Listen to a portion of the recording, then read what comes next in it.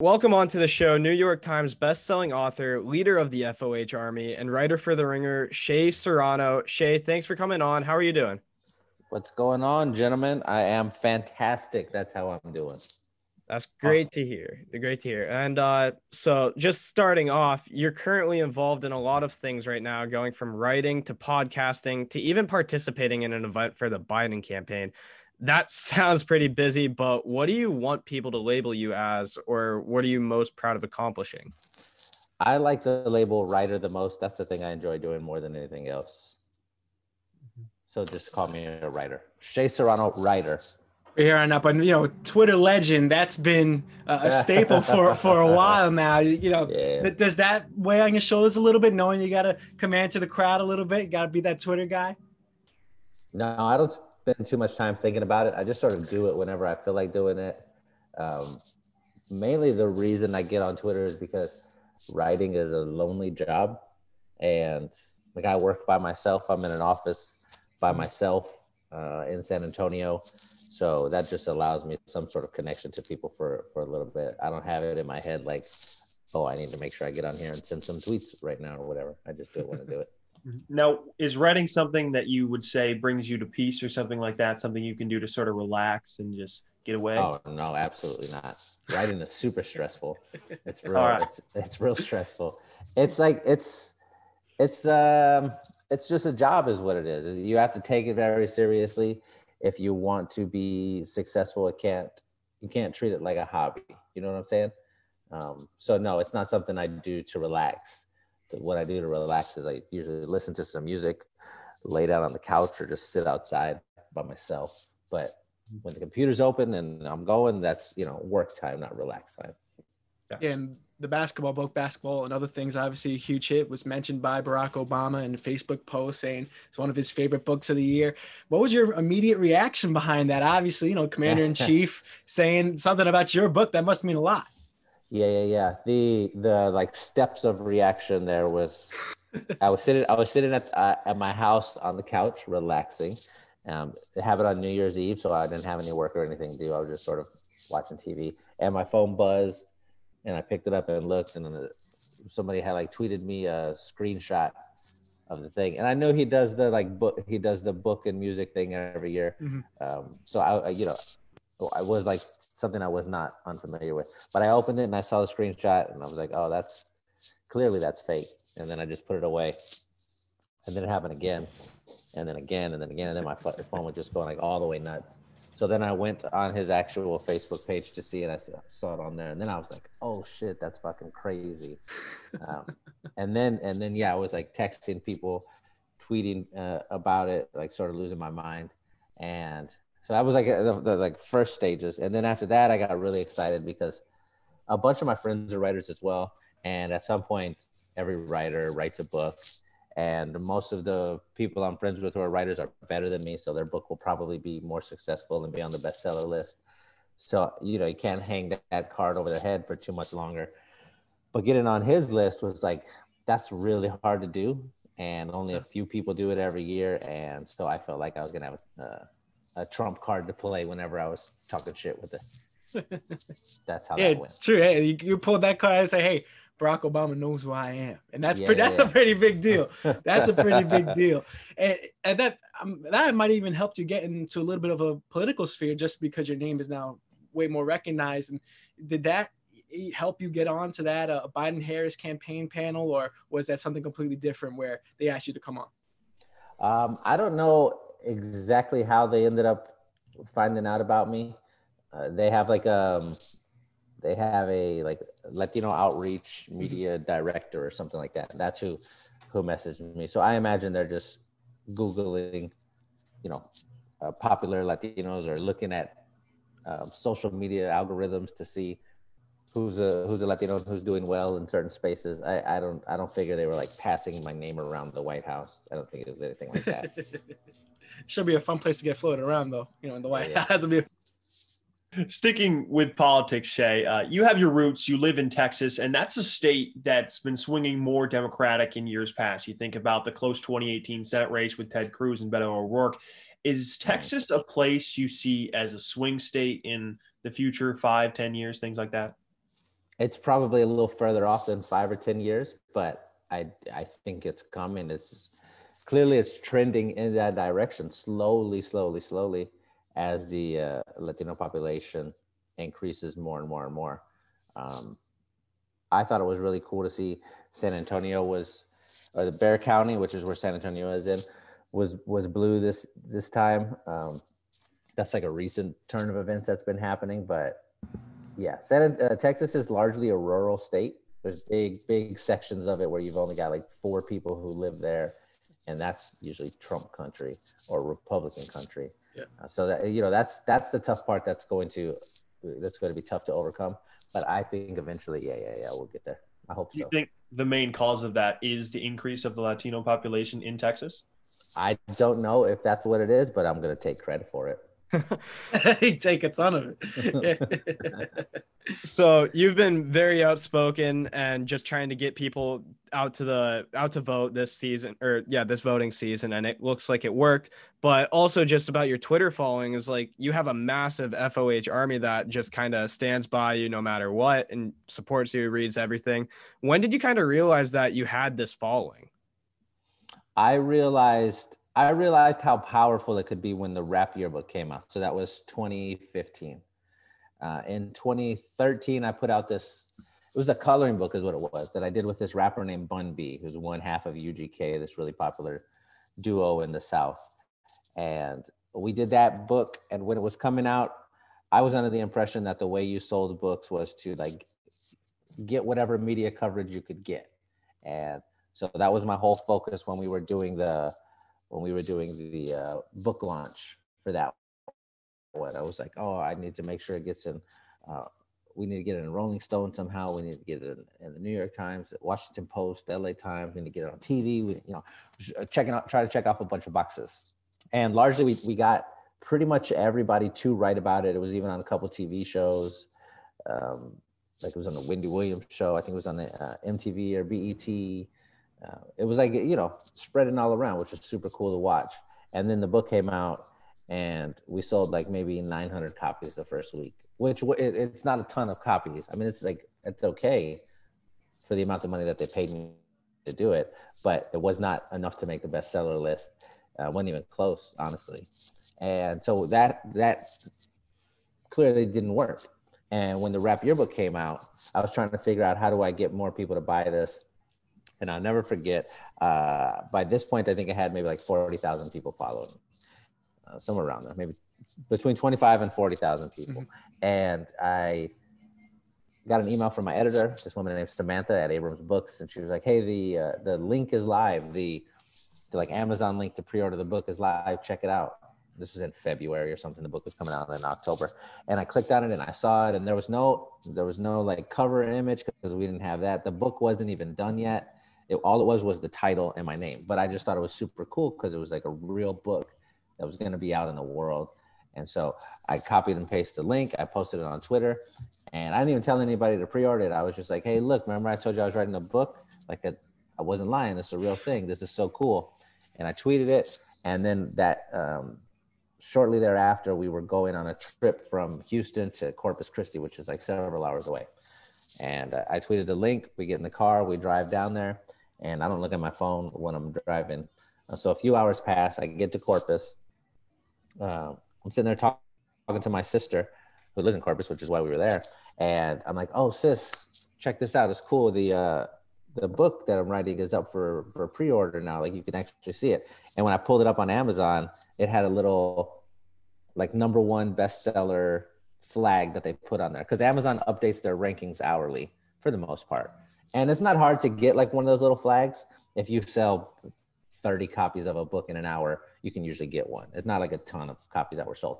But I saw it on there and I realized there were people who saw this on Twitter and then they clicked on it and that's why they went and got it. It was like, direct action. And that was when I realized, oh shit, this is what I should be doing. Instead of worrying about media coverage, I should be going directly to this like pool of people who already know who I am and who they must like something about the things that I'm doing. So I can just try to get it to them. And then I just focused all on that. And then that book did much better. I think so like 8,500 copies the first week. and made the bestseller list and then got turned into a TV show and all of that stuff. But that was when I realized how powerful Twitter could be. It just sort of changed everything. Mm-hmm.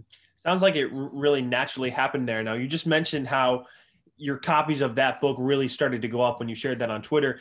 With your future books, is that something you did again, share that on Twitter and saw your copies go up because of your following? Yeah, that's all that it was. When the basketball book came out, it was the same thing.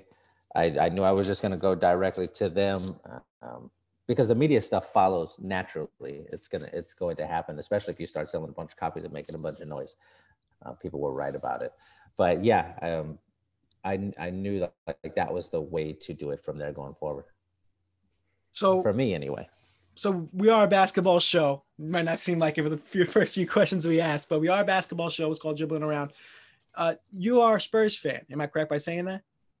That's correct. Yes. So what was your emotions on this year? Obviously, the huge lengthy playoff run from years past and came to an end this year. It might have an asterisk on it. I don't know your opinion on that because of the whole bubble. But what is your thought? What are your thoughts on the future of this team? The future of the team, I'm excited about it. We have a couple young players who are going to be cool. We're at the very tail end of the Greg Popovich era.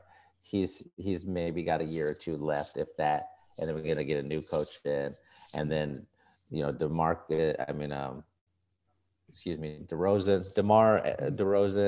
and LaMarcus Aldridge. Their contracts will be up, in the coming future, and those are our two sort of elder players. We'll bring some new people in. It's going to be cool. It'll be fun. A thing that I was not expecting is for all of those years when we had Tim Duncan, the expectation when you have a player like that, one of the 5 or 6 greatest basketball players of all time, the expectation is to win a championship. Like you either do that or you don't. And if you don't, then the season sucked. And if you do, then the season was awesome. And for 19 years, you sort of carry that as a fan, you carry that pressure with you. And it's stressful when the playoffs come. If you're like really invested in the team, you lose to the Grizzlies one year and you're like, what the fuck happened? Or you have like a matchup with the Mavericks or the Lakers on the horizon, or somebody that a team you're afraid of. And it's stressful. Like it's hard to watch the games. I get real nervous, and when they lose, it super sucks. So when he left, and all of a sudden that wasn't like the goal anymore. Or I mean, I guess it was still a goal, but that wasn't the expectation. It felt kind of cool a little bit to watch. Like it sucks losing games, but it was cool not to have to worry about winning the title. One of my favorite seasons is one of the ones we didn't even win the title. Is when we played Houston in the playoffs. We had not played them in like a quarter century or some shit like that. And then we played them when we had Kawhi, and we ended up beating them in 6 in Houston without Kawhi. He got injured in Game 5. Yeah. And that was like one of my favorite postseasons. We didn't even win the title, but we got to play the Rockets and we got to beat the Rockets, and that felt fucking cool.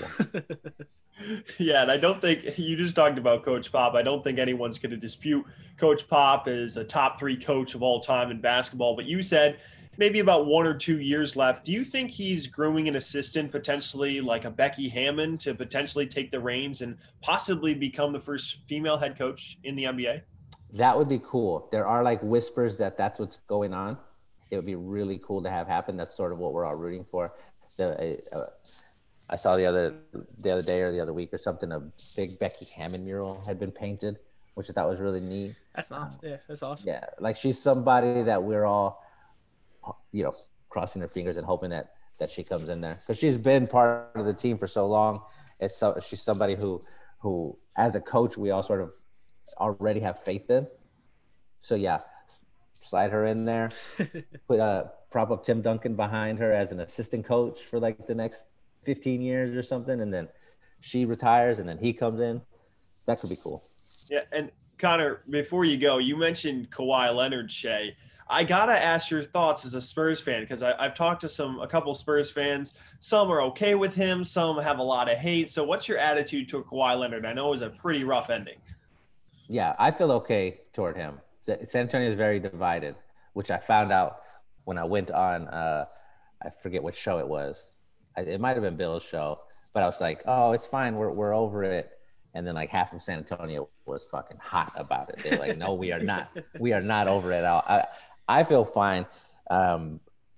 He came back when he played with Toronto. He played the game in San Antonio. We all got to boo him. That was super fun. After the game, Greg Popovich was like, all right, everybody chill out. Like he did what he needed to do. He stood there in front of the fire. We're all good. And so after that, I was fine with it. I mean, the guy won us a championship. We don't win the championship, 2014 championship, without Kawhi Leonard. I think you don't. I think the ring heals a lot of wounds. I think for a lot of people would say that. Yeah. Yeah. A banner is the best band. He always wanted to be in LA. He was going to go regardless. Why are you? You can't make somebody want to be in a place they don't want to be. He wanted to go home. Let him go home. Now, after he came back to San Antonio and you guys kind of had your therapy session, were you like sort of pulling for Toronto in the end in that finals, or were you just a neutral fan watching Kawhi go up against the Warriors? I was definitely rooting for Toronto in that finals. I didn't want to see the Warriors win. I'm tired of watching the Warriors win. I was like anti-Warriors at the point. The Warriors are awesome. I love them. I love Steph, Clay, Draymond, pick a player. They're great, but I wanted to see Kyle Lowry get his ring. Now, you mentioned Lowry. Are there any other players or teams that you're secretly a closet fan for? I am a fan of either anybody who the Warriors are playing in the finals or the Spurs. And that's pretty much it. I like the Lakers. The Lakers are cool. I was rooting for them this year. I did kind of want to see Jimmy go nuts and get his ring. That would have been neat, but that wasn't like something I desperately needed. But I do like, I'm a big LeBron guy. I really like Kyle Lowry. There are like a handful of players that I root for, more than teams probably. Switching gears from the NBA to the WNBA, obviously women's basketball has gone on a huge rise as of late. What do you think led to that? Obviously, I know you're a Las Vegas Aces fan, so what led to this rise, and you think, in women's basketball? I think they've just slowly been getting more and more coverage, and that was like a big obstacle for a long time. It still is, frankly. It's hard to watch a game. Like if you want to watch a Las Vegas Aces game, if I want to watch a Las Vegas Aces game on my TV and it's not one of the 2 games of the year that's on ESPN or whatever, I have to go to my computer. I have to log into WNBA League Pass. I have to find the game. I have to hook up a fucking cord into my computer from my TV to get it up on there. Like it's not, they don't make it easy. And the more games that get shown on TV, the easier it is to watch, the more people you have watching it. I really think that's probably what it was. And then also you had a bunch of you have more and more NBA players who are being more and more supportive of it. And if you're 19, 20 years old and this player that you think is super cool, if you think LeBron James is the coolest dude in the world and you see him celebrating the WNBA, you're probably going to be like, oh, let me go check that out too. You know what I'm saying? That's usually how things like that work. But it's been cool to watch, yeah.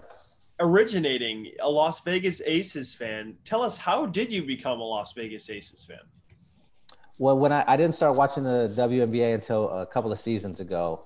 And when I did, I said, okay, well, I need to find a team that I'm going to root for, because that's how you watch sports. You pick a team and you follow the team. And so I was just sort of, reading about each of the ones that were in there. And I saw that Las Vegas Aces used to be in San Antonio. So I said, okay, well, there's, one check mark for them. And then I saw that they had just drafted Asia Wilson, this sort of projected to be a generational talent. So she's probably going to be there for a few years. I'm like, oh, cool. I can sort of grow alongside her as a fan. I get to watch her career. And then, you just start reading a bunch like that. And they were a young team. They hadn't really won anything yet. It was their first season in Las Vegas. So it was going to be like a fresh start for everything. So it just sort of made sense to me. Now, the Vegas, obviously, they had a tough loss in the finals against Breanna Stewart and Sue Bird in Seattle. And you mentioned it. They're a young team. They're still growing. But where do you see them improving to finally get over that hump and win a ring for Vegas? They would have won it this year if they didn't have all of their injuries. Yeah. And they were beat the hell up by the end. We were missing our starting point guard, Kelsey Plum. We were missing our starting center and league MVP, Liz Cambage. We were missing our 2-time Six Woman of the Year, Dearica Hamby. She got injured. It was like, it sucked. It sucked a bunch to get that far. And even still, they did not back down. That was the thing that was the most exciting to watch this postseason, because you watched them. I watched them last year and the year before that, and they would have moments where they would remind you that they were a young team. They would get a little bit of panic in them. They would get, you could see it when you were watching the game, that they would freak out a bit. And this year they got into some straight up dog fights with teams, and that didn't happen. There was never the back down moment. There was a game that the Aces played in the playoffs, and it was like win or go home situations 2 times in a row. And the other team got up to a big lead, and Asia Wilson was just like, I think the fuck not, and would just go to work. You're right. She was like, give me the ball and get out of the way. And you if your best player does that, everybody else sort of gathers behind her and runs as well. And to watch that happen, you go like, oh, okay, cool. They have it in them. They have that fight in them to win the championship. Once we get our main pieces back, we should be good to go. And we should be good to go for, years. Now, you mentioned Aja Wilson as a generational talent, Breanna Stewart coming back from injury, and Sabrina Ionescu had a pretty good abbreviated rookie season. The WNBA is in good hands, but what are some teams or other players that are on the rise that could make the WNBA even more popular and just build on the success of this season? You know who I really, really like is Kennedy Carter. She played at A&M. That was when I watched her play for the first time. She had like this like an awesome game winner in the tournament. And that was like, oh, let me see who this player is. And you start watching her. And I think she plays basketball in a way that is very exciting. Like she's like a shit talker with her body. Some players, they walk on the court and they're just like, you can see how confident they are. You can see that they're going to do some cool shit. That's how Kennedy Carter plays basketball. And it's really, really neat. I think you need players who do stuff like that. You need players who do a thing. Like Sabrina's thing is she's just great at everything. I think it was like second. That's a pretty good thing. Yeah, her second game in the league, she had like a 30-point triple-double or something goofy like that. It might have been later. I might just be making that up. But she has like a thing that they can build it around. Asia has her thing. Kennedy Carter, that's Kennedy Carter's thing. She just fucking looks cool when she plays basketball. She's somebody who I'm really excited about watching. Now, whenever you get on the court, do you like to talk trash? What's your go-to stuff? Yeah. Oh, yeah. That's like my main thing, because my buddy Jason and I were talking about this the other day. Like, when I play basketball, I'm very rarely the most athletic player or the most talented player on the court. Like, that's usually not a thing that I can tell in this group. I would do okay playing against you guys. I could tell. Oh, really? I would be fine. I would be fine. Okay. I would be fine. I see how it is. I think you'd be okay. I see what you're doing already. Hey, yo, you're speaking from a brother that's in Queens, New York right now, man. You ain't touching me. I will say, Jayden isn't also the most, probably the most skilled person out of the three of us, but he's gonna mix it up. He's a ball guy. Right. So because I know that that's the case, usually when I get out on the court and I start playing, my main thing is I just have to get the other people less focused on the game and more focused on me. So I immediately just start talking shit, no matter what. Like Jayden I could tell in this conversation, he's a fiery guy. So I know if I challenge his manhood a little bit, he's all of a sudden not going to worry about basketball. He's just going to worry about fucking me up somehow. That'd be like a book. There you go. And I'm probably going to do okay against him, because I could, what are you, like 5'11", 6 foot, something like that? There you go. Right on it. Yeah, I could see from just how you're sitting.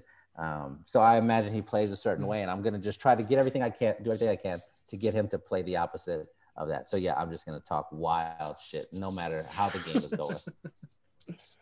I love that. I feel the passion come radiating through the screen. That's how they teach you to play basketball when you're Mexican. They're like, listen, here are the rules when you play basketball with Mexicans. We don't call fouls, so fucking go hard as you want. And that's pretty much it. And there you go. And so that's how I grew up playing. I'm just going to fucking hammer the shit out of you a few times. And then when you call a foul, I'm gonna make fun of you for it, and then Very I'm gonna true. start doing shit like that. Very true. Tough style of game, and I sorry, Jayden, I would say tough style of game. You just mentioned that. I feel like the NBA is a game that's kind of going away from that. I feel like they call too many touchy fouls, sort of like everything that's going on. I'd like the game to be a little bit more physical. I'm not sure what your opinion is on that. No, I don't need it to be more physical. We're talking about the greatest athletes on the planet. If I twist my ankle, it's fine. Or if I hurt my thumb because I was hard fouling somebody, it's fine. I don't want to see fucking LeBron James clipping people or like knocking people out of the air. Like that's not. I don't need that. Good point. I don't need fighting. I like trash talking. Trash talking is awesome. I want to see you dunk on somebody and then like talk shit over their body, but I don't need you to fucking shove somebody or push or punch. Do you have a favorite couple of beefs, whether it's between like rivalries or players? Like obviously we saw like KD's kind of fought with everyone, but other like and then Joel and Kat before the pause even started. Do you have like a favorite like oh shit they're gonna fight moment? Who was the one who was it Kat when they had him in the headlock? That was Embiid, yeah. That was Embiid. Yeah, stuff like that is fun. It usually bubbles up during the season. Players will, get aimed at each other for whatever reason, and then you look forward to a game. But I don't have any that I'm like excited about for next season because usually they happen during the season. Then you're like, okay, cool. I can't wait till the Raptors and the Storm or the Thunder play. We're going to hop into our favorite segment here on Dribbling Around, Jayden's Jump Ball. This is a trivia segment, and this trivia is not about anything crazy. It's about you. It's about you. It's trivia about you. See how much – we're going to test your knowledge here a little bit. I think all of us here are born in 2001. Well, at least the Dribbling Around people, not you, but I'm born in 2001. So in your book, the rap yearbook, what songs, plural, their songs, were the face or headline of 2001? Oh, that was when it was – Takeover versus Ether when I was writing about for that chapter. Yeah. Yes, Takeover Ether, that beef between Jay-Z. And as I said, I'm from Queens, New York, so it's sort of in the culture of it, a lot of these beefs. So yeah, I think that's the best one of all time. Yeah, I think so too. I think so too. Yeah. What am I gonna do? Great job on Jump Ball. Yeah. Great job. Listen, some people really mess up on these, and it's tough when it's sort of embarrassing when the questions are about them. So that's a little much. I think you're our second guest of like the 10 we've had to go 3 for 3. So well, there you go. Yeah, boom, superstar. Boom. Yeah, but obviously we mentioned it. You write, you do podcasts. A couple episodes of The Connect left with Jason. And what do you have in the works right now? Or is there any books that you're kind of working on, or what about at the Ringer? Yeah, I have another book that I'm doing. It's the last. I've done movies and other things, basketball and other things. The last one will be rap and other things. We sold that as like a 3-part series. So I'm working on that right now. That'll come out next year. And then that's pretty much eating up all of my time. Writing books is like a very time consuming thing. There are always other like little projects that might jump in and out of, but for the most part, that's it, man. Just trying to get somebody to give me some money. That's all I'm doing. Any advice for kids in the Latino community or the Hispanic community that want to get into media and work up maybe to be a writer or a journalist? Any advice you can give them? Yeah, the machine is not built to include you. It's just not. It's not built to like grab young writers from unexpected places and hoist them into prominence. It is built to maintain the power structure. Definitely some strong words of advice. And lastly, if people want to buy your book, Shea, where directly can they find them? You can buy them wherever you buy books. The preference is you always buy it from an indie, whatever independent bookstore is around. They need it the most. And they also charge the most. Like if you buy basketball and other things, it's like $25 there, which means I make more money off of it. So that's great. But the easiest place is always Amazon. You fucking click on one button and then it shows up to your house a day later or something like that. Yeah, trying to avoid Amazon. Bezos already has enough. Let's give it to the guy that actually wrote the book, right? That's what I'm saying. Shea, we had a blast talking to you. Make sure you follow Shea on social media, on Twitter and on Instagram. And, of course, subscribe to Dribbling Around. Make sure you keep tuning into Shea's new projects. Buy his books, one of the New York Times best-selling authors. Shea, thanks for the time. All right, boys. Y'all be safe. Thank you, brother.